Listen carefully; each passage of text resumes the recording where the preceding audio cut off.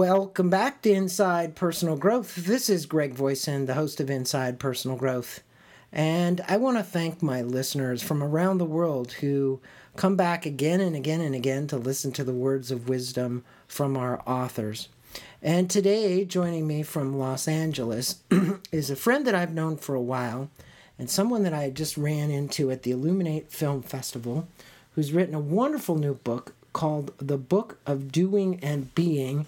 And we have Barnett Bain on the line with us. Barnett, how are you doing?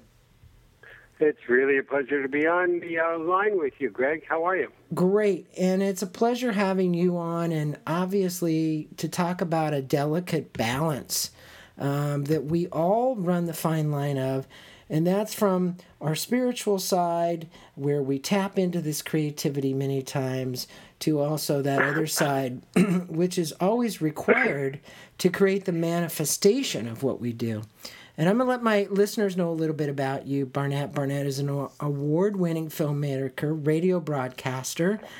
He has a show called The Cutting Edge Consciousness Radio on KVTA AM Talk in Southern California. His film credits include Oscar award-winning movie When Dreams May Come, was the producer, Emmy award-winning nominee of Outstanding TV Movie, Homeless to Harvard, and the Celestine Prophecy writer-producer. For those of you who want to learn more about Barnett, you can reach him obviously on Facebook by just typing in Barnett Bain, Barnett Bain, or www.barnettbain.com. And you'll learn more about that. And the full title of the book, which we'll put a link to in the blog, is The Book of Doing and Being, Rediscovering Creativity in Life, Love, and Work. Well, Barnett, you start off the introduction of your book talking about how you were raised in a pretty traditional family. You were in Quebec, Canada. Your father was a butcher. Your mother was a housewife. And you mentioned that nothing about the way that you were raised had any rapport with the freewheeling idea of being a freelancer, somebody like yourself who's been that way. You mentioned that you stepped beyond your bounds of structured imagining. What in your estimation is structured imagining, and how can people break free as you did?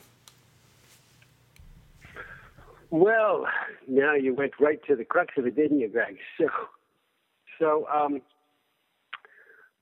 we're all products of our families and our friends and our schools, our religions, our entertainment streams, our politics. We're shaped by other people's movies and songs and news and stories and behaviors and values, etc.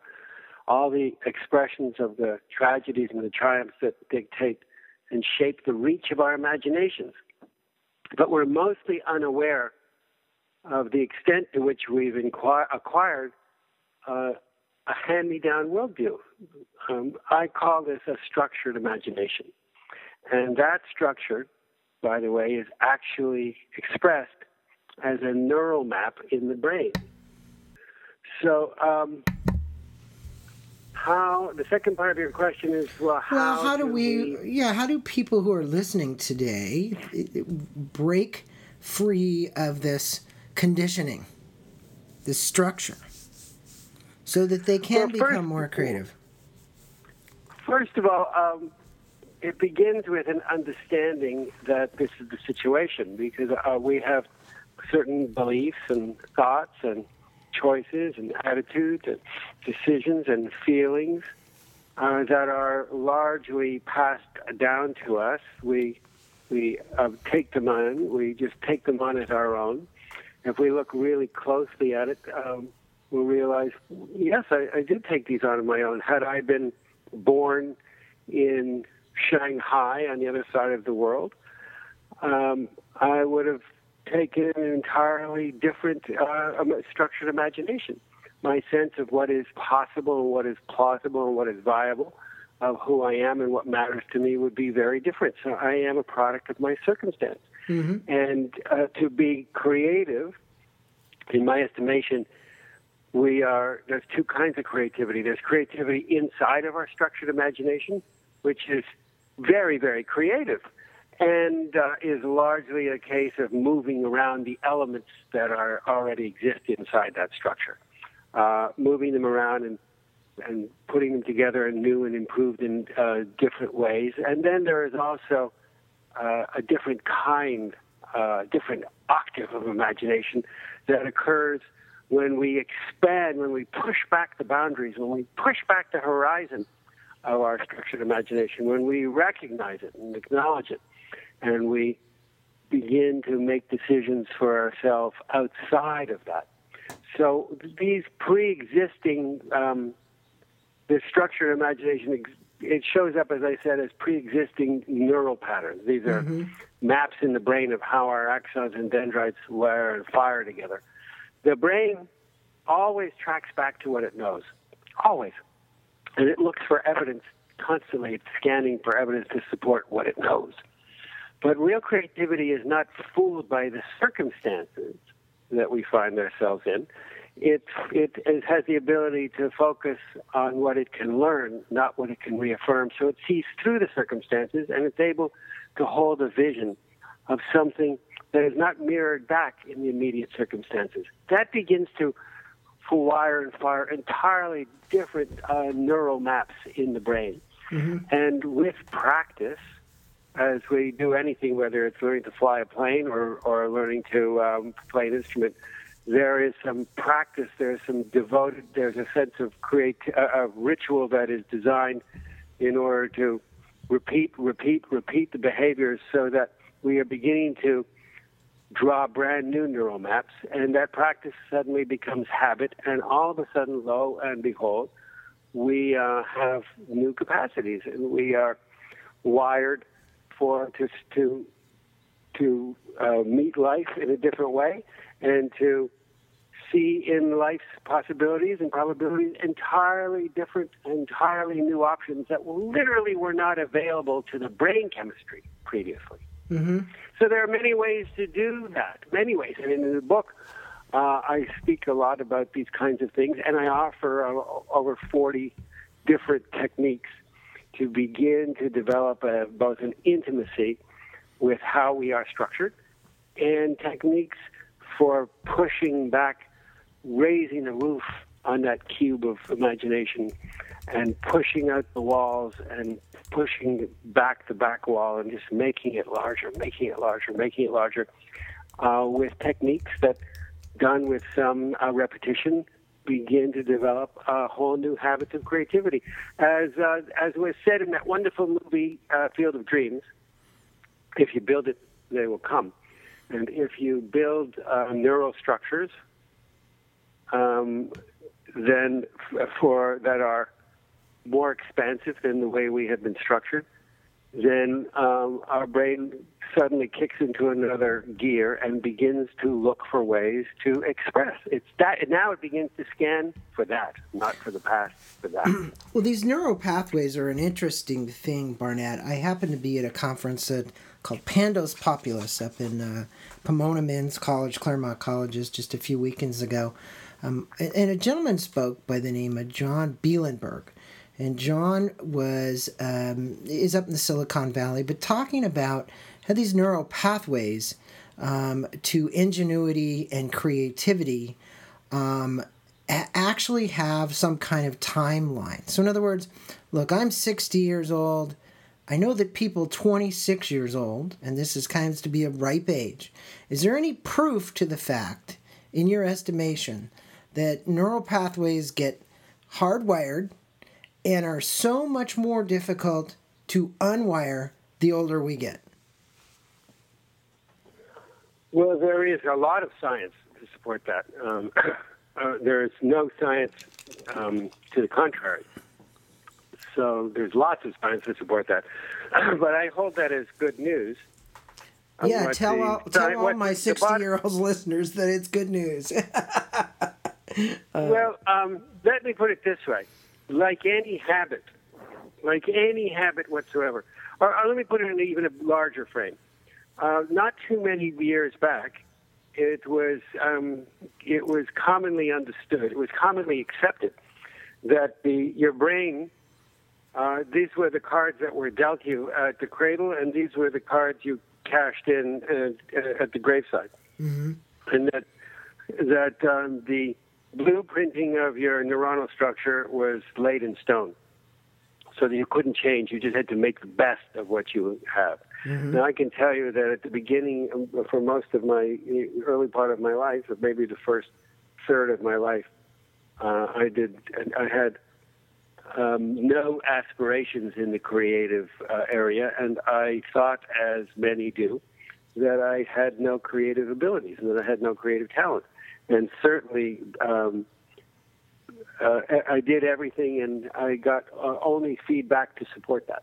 Mm-hmm. Began to work on myself in different ways, and I very clearly have rewired myself so that I have an entirely different rapport and a different understanding with what is creative and what is creativity. So there is. I mean, the key is there's possibilities. If you can give up smoking, yeah. If you can give up, if people can give up smoking, that is a creative act. Mm-hmm. The other thing that is important to remember here is what we define. What do we consider creative? So the conventional wisdom is that creativity is limited to the arts, particularly the fine arts, so that there are limited outlets for creative expression. And that is not my point of view. My point of view, my personal point of view, is that everything is a creative act. Right. Every single thing, every thought, and every choice, and every decision, every belief is a creative act. It is responsive to our own personal volition, and therefore, when we have choice in the matter, and we have choice in all matters, that involves a creative function. And as we can become more and more intimate with the elements and the mechanics of creativity, that redounds to our ability to better meet the challenges of life, and to meet the challenges of life in new ways, not simply tracking back to the past. In new ways, it allows us to seize new opportunities and to respond, and to cut new maps, absolutely new maps to the future. Yeah, and so 60 years old, fine, go for it. Go for anything, and I agree with you. I think that there is definitely unlimited opportunities and possibilities for anybody at any age, and it's been proven throughout history and time. Now, you have a hand-painted card by writer Jay Stone that hangs over your desk, and it says, "The most visible creators I know are those artists whose medium is life itself. They neither paint nor sculpt. Their medium is being. Whatever their presence touches has increased life." What is it that you believe that Jay Stone is trying to say here, and why is that so important to you that you'd hang that card over your desk to look at every day? Well, first of all, I'm looking at it right now as you speak. And it is important to me because part of the structuring, the imaginative structuring that goes on, just to repeat that in a slightly different way, the structuring that I'm referring to, these our life is shaped by our values and our thinking and our feelings. And as I said, they create these behavioral roadmaps in our brains and in our nervous systems. And part of that roadmap, holds that the creative expression is limited to only a very, very few specific outlets.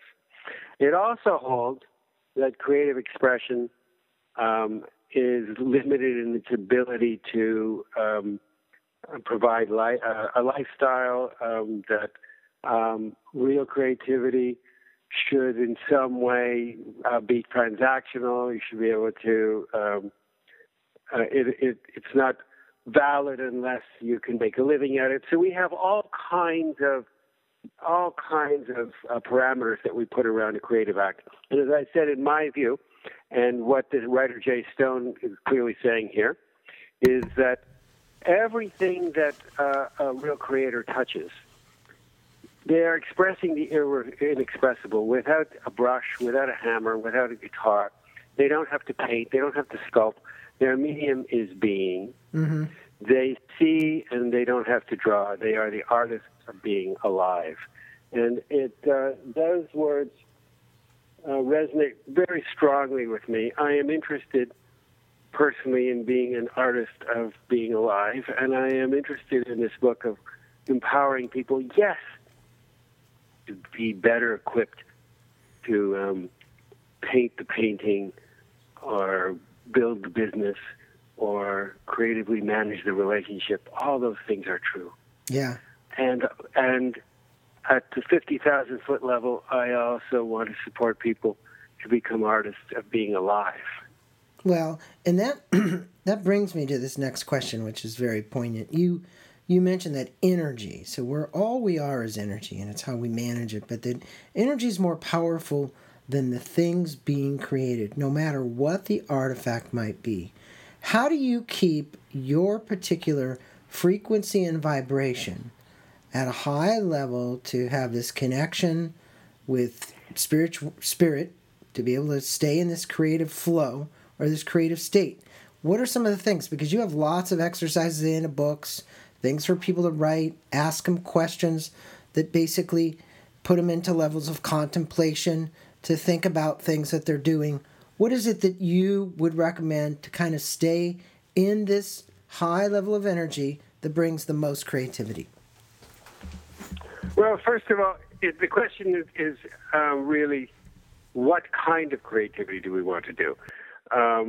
Creating a life where everything goes wrong, where I miss the bus, I miss the traffic lights, I miss the job opportunities, I miss the girl.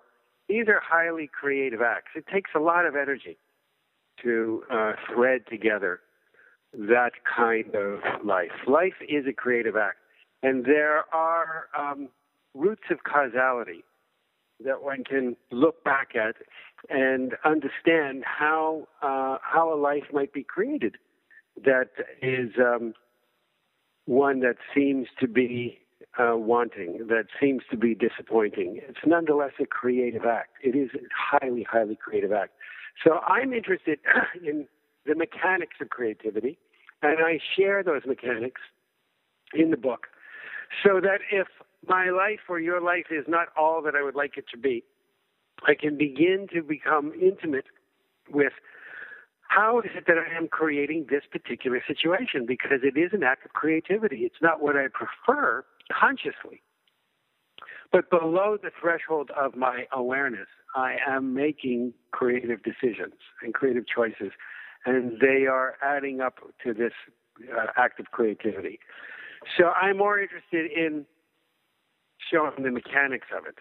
And then some of the tools and practices that are involved in choosing and creating outcomes that I prefer, these have to do first and foremost with an understanding of the self. Let me first understand what are the creative tools that I'm using that are blunt.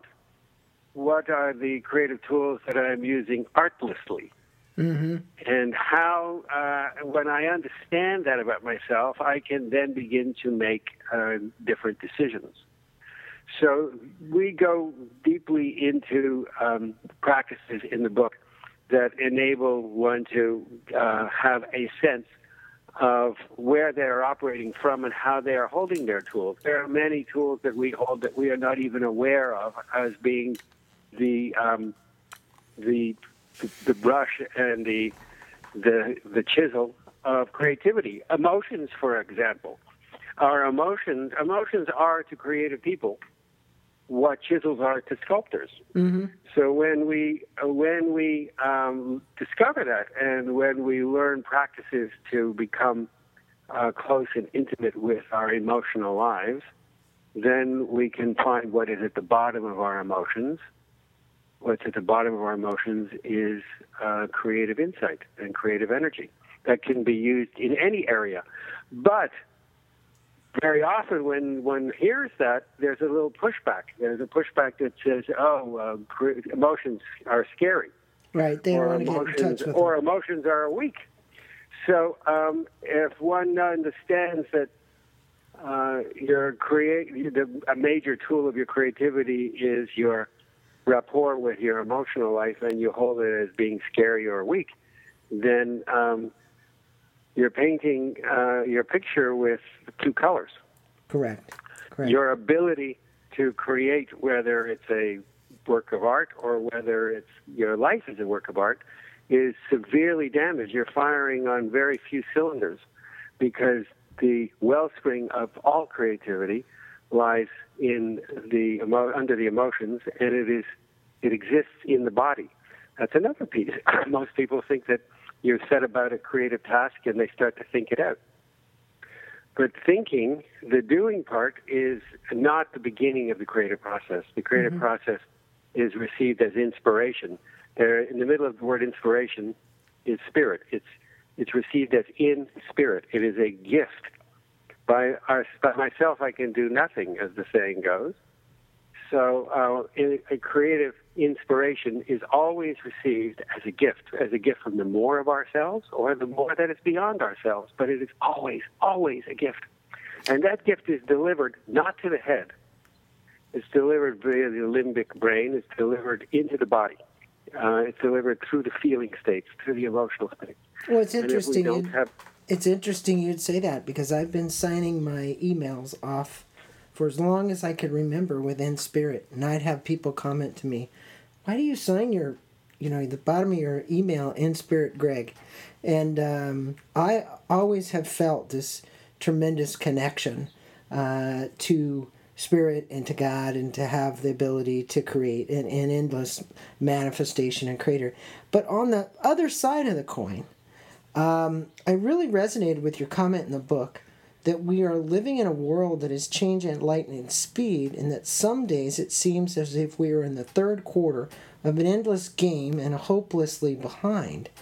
If some of the listeners out there resonate, like I do, with that statement, what are you recommending that we implement to become what you refer to as weapons of mass creation?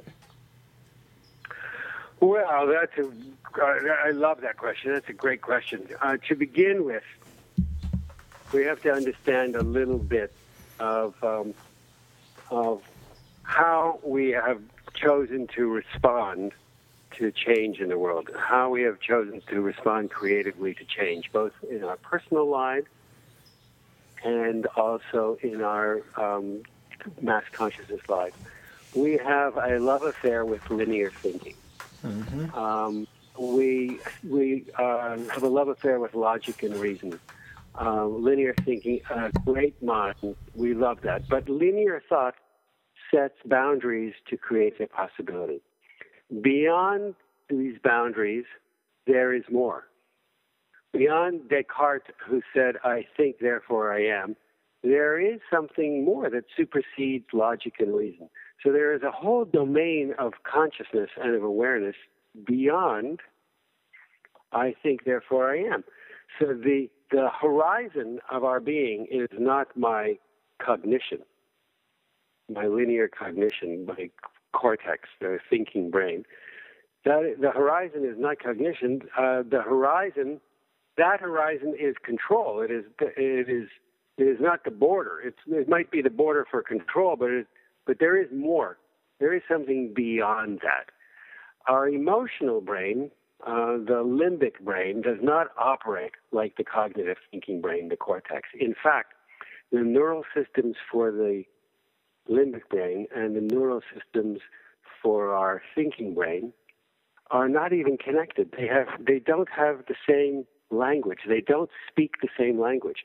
The cortex thinks in logic and reason, in linear structure, and the limbic brain has no language whatsoever. It's entirely visceral, entirely connected, entirely holistic, entirely body sensations, entirely playful and communing, and there is no logic there whatsoever.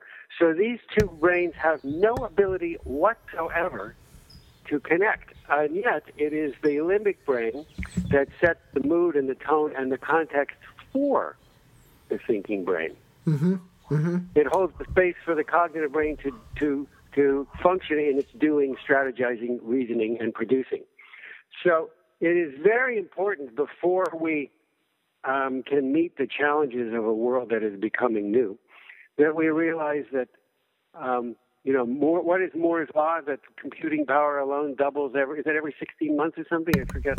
Yeah, it is. Actually, it's sped up now. Now it's, I think, around 10 months is what I've heard. All right. So the computing power is pure logic and reason is doubles every 10 months. The challenges that we face as a society, as a world, and in our personal lives are so chaotic that we do not have the logical power to meet those needs. There are other kinds of intelligences as well, but one of the fail-safe mechanisms of the thinking brain is it counts all other intelligences, it discounts them all and creates and says that they're dubious. Mm-hmm. So our emotional intelligence, dubious. Our mathematical intelligence, dubious, unless it's computational and can serve as a strategy for the thinking brain. Our musical intelligence, our humanities intelligence. So all of these things are discounted in favor of logic and reason, and logic and reason alone are not sufficient to meet the demands of a world that is exponentially throwing challenges at us. We will not be able to meet those by a cause leads to effect straight line linear thinking. Very well said. And yeah, so, it's just too complicated of a space to actually try and manage it, per se. That is the balancing here between the book on doing and being, as I see it. You actually bring up something called a creativity quotient. Most of the listeners out there are going to have heard of the emotional intelligence quotient, or the EQ, as it's said. And in the book, you talk about this. Can you speak with our listeners about our creative quotient, and how is that creative quotient understood and developed?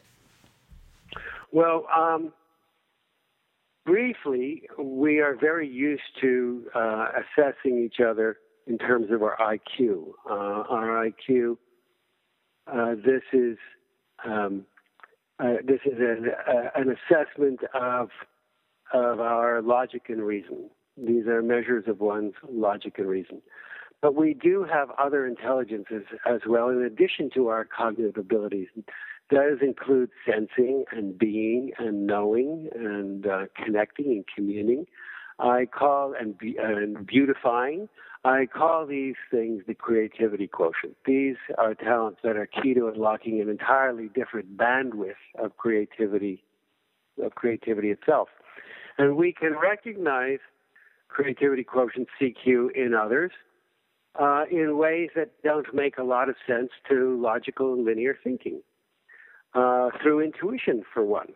We can sense the warmth of someone, not by their temperature, but by their emotional warmth, their accessibility. We all have an understanding of what love at first sight is, and these are non-linear modulators and calibrators of reality. We can sense the aliveness of things or people, meaning not whether or not they have a heartbeat, but it is a calibration of their charisma, their magnetism, the size of their personality, their soulfulness. So there are many, many others of what are you might term uncommon senses, as opposed to the five senses that calibrate in terms of logic and linear thinking. Rocks are hard and water is wet. What do I see? What do I touch? What do I feel? But these are uncommon senses that modulate experience other than that which can be calibrated by our cognitions. They're an entirely different kind of cognition. Mm-hmm. So when we are looking through the lens of these other kinds of cognitions, athletic cognition, musical cognition, emotional cognition, empathic cognition, intuitive, visceral, child, adolescent, higher self, non-dual cognitions, and on and on and on and on and on. We have lenses with which to meet life that are far in excess of the singular lens that has brought us this far, the cognitive lens. Far, far in excess. And in order to engage these other senses, we have to restore a relationship with the middle brain, which is largely undeveloped. We start out, we come out of the womb, we have this reptilian startle, fight, and flight brain. We have a limbic brain, which is craving emotional attunement. And we have the neocortex, which is not fully developed. That takes about another 15 months after we are out of the womb for it to develop.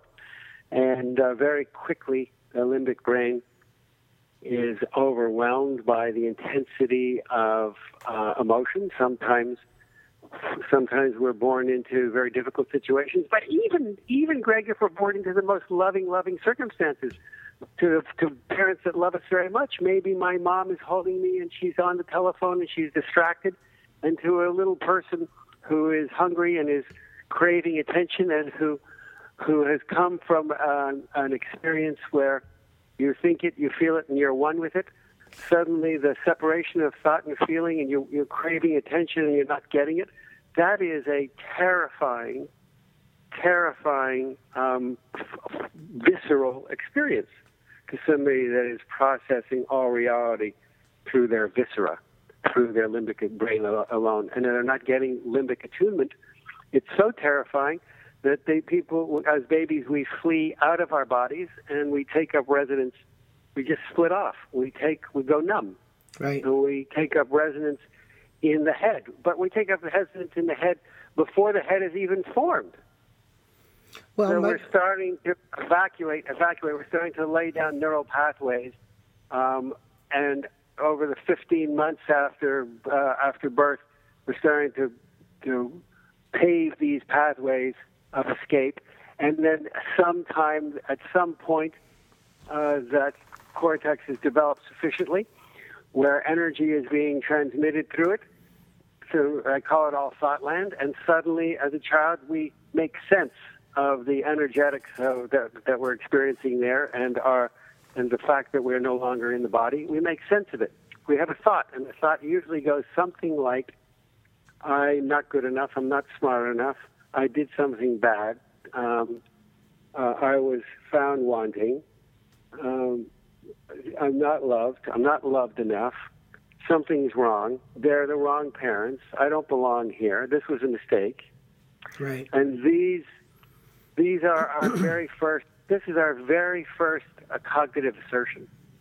This is the very first thing that gets laid down. And we build a life on that, and we carry that basic thing in various iterations. They become like sunglasses that we look through for the rest of our life, scanning and looking for anything that remotely triggers that basic core understanding. We get worked. Well, and so to overcome this, we want to understand it and then begin to provide for ourselves the emotional attunement that as a very young person we didn't receive. And we can do that, and we have the capacity to do it. We have the capacity to do it very, very, very quickly, and to restore enough safety and attunement very, very quickly so that whole new capacities of possibility and creativity open up to us. Well, it becomes our story, and we begin to believe the story, and then we live the story. A lot of times people never break free of those stories in this incarnation, but they have opportunities to break free from those stories and patterns, those mass patterns that we create that really do, as you said, doesn't matter if it's the pattern in the neural pathways or it's the patterns we create in our emotions and our emotional state of life. Sometimes they get pretty hardwired. So, you state that if we want to create something and we're not doing it, it's most likely a misunderstanding of the energies of creation, which you call the masculine and feminine energies that give rise to all doing and being. What do you recommend to come in alignment with these two distinct energies. I mean, you'll find certain individuals that have a great balance between their masculine and feminine. And then you got those guys that are just all masculine and the women that are all feminine. What do you think that it's going to take to help us balance those and obviously to get into this creative state? Great question. Well, first of all, in my own experience, the balancing of masculine energies and with feminine energies, or the preponderance of one of those energies over another, is not a gender-related issue. It is there are as many women who are imbalanced in the relationship of their masculine and feminine energies as there are men, and vice versa. So this is not a gender issue. And when I'm talking about masculine energies or feminine energies, I'm not talking about gender either. I'm not talking about person's sex. I'm talking about energies that some people are familiar with it as chi, as life force, and some of these energies are more attuned to will and action, the doing energies, the masculine, integrated masculine energies, and some of these energies have a resonant quality of connection and feeling and connectivity, and those are the feminine energies. If they are not in balance, they are almost always out of balance for the same reason. And this reason might surprise you, and maybe not, but it'll certainly surprise many of our listeners. The reason is generally chauvinism. And when I refer to chauvinism here, I'm not just talking about violence, emotional, mental, or physical to women, nor am I talking about the fact that chauvinism castrates men. It really robs them of their real masculinity. As horrendous as that is, I am talking about the root causes, the underlying causes of chauvinism, and those have to do with the elevation of will and action over imagining, connecting, and being and feeling. The elevation that happens, as we just described, it happens very quickly. It happens very young, and it happens for very, very good reasons. We don't have the equipment to handle the intensity of being. Mm-hmm. And at that stage, it is easier to numb out and to vacate the body, which is the home of being.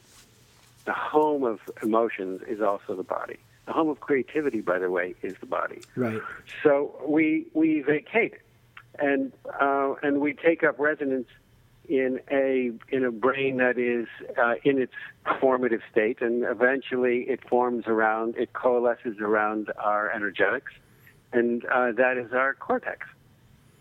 So the elevation of will and action, and do action steps over being, happens because we don't have any intimacy, we have no familiarity, we have no experience, we haven't logged any time in being states, so we don't even know what it is. It's like a fish in water doesn't know.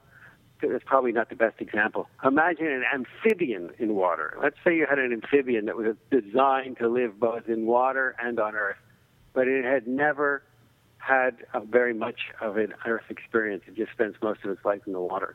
That's kind of what we are, so we don't know what we're missing, and we come to overly rely on the doing, and what's more is we begin to judge the being as being weak, as being vulnerable, as being dangerous, because the doing brain always seeks to reassert itself by finding ways to validate itself. And so we soon begin to feel that the being brain, the limbic states, are less valuable, not as important, they are subordinate. And when that happens, since all creativity begins with the possibility, even possibility begins with the possibility of possibility, that is a feminine energy. The possibility of anything is a feminine energy. The possibility of doing is a feminine energy. So it can very accurately, rightly be said that although doing and being are equal, they are completely equal, and yet in ways that confound our love affair with logic and reason. The being state came first. The feminine energy came first. They're totally equal, and yet the feminine energy makes the space for the masculine energy to inhabit. It is the womb that holds the boundary for the doing and for the building and for the willing. And so if we have an animus, if we have any kind of a judgment, if we have any kind of a feeling of diminution of that feminine energy, then we are having judgments, unconscious judgments about the source of all creativity, of creativity itself, and that is a serious handicap. If you're going to have a better than if you're going to have a better than that you're holding over the source of creativity itself, it's going to make it very difficult to be creative.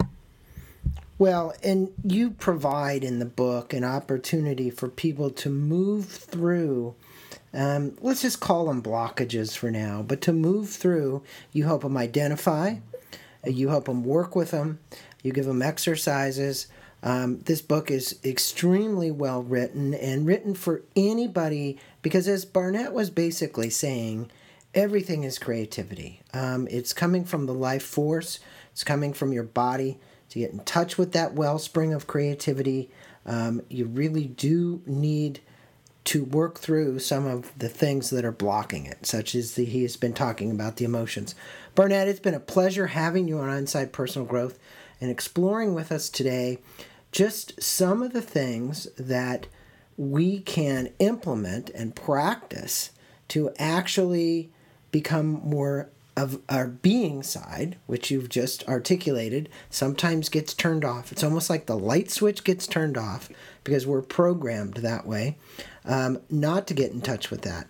And you've also articulated why it's important to really foster this creative side, because what it brings in our life, more joy, more passion, more love, all of the things that most people are looking for. More possibility, more success. Yep, everything. Yeah, everything. Yep. And so it's all about this fundamental balancing act. The book is called The Book of Doing and Being. We've been on with Barnett Bain. You will have a link to Amazon to get the book. We will also do some giveaways of Barnett's book, just so for my listeners you know that. Barnett, thanks for being on. I appreciate it. Thanks for spending the time with my listeners and letting them know about the Book of Doing and Being. It was a pleasure, Greg. Thank you. Anytime.